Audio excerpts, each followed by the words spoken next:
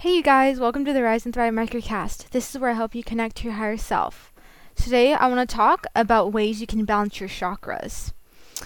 And the reason why you want to balance your chakras is because these chakras correspond to your overall well-being, and when they're out of alignment, then you can start suffering from a lot of illnesses, or you can start to feel depressed, and you're just very out of alignment with your life. So ways you can focus on balancing these is number one, spend time in nature.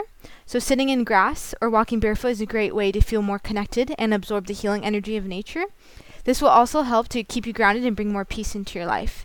Even adding flowers or plants to your home will make a positive difference. The next thing you can do is practice creative visualization. So clearing your mind from negative chatter is the first step to successful visualization. Once your mind is clear, try visualizing images that represent happiness or love. For example, you could visualize a flower opening or a heart blessing each of your chakras. And I will go over more in my next microcast, so stay tuned.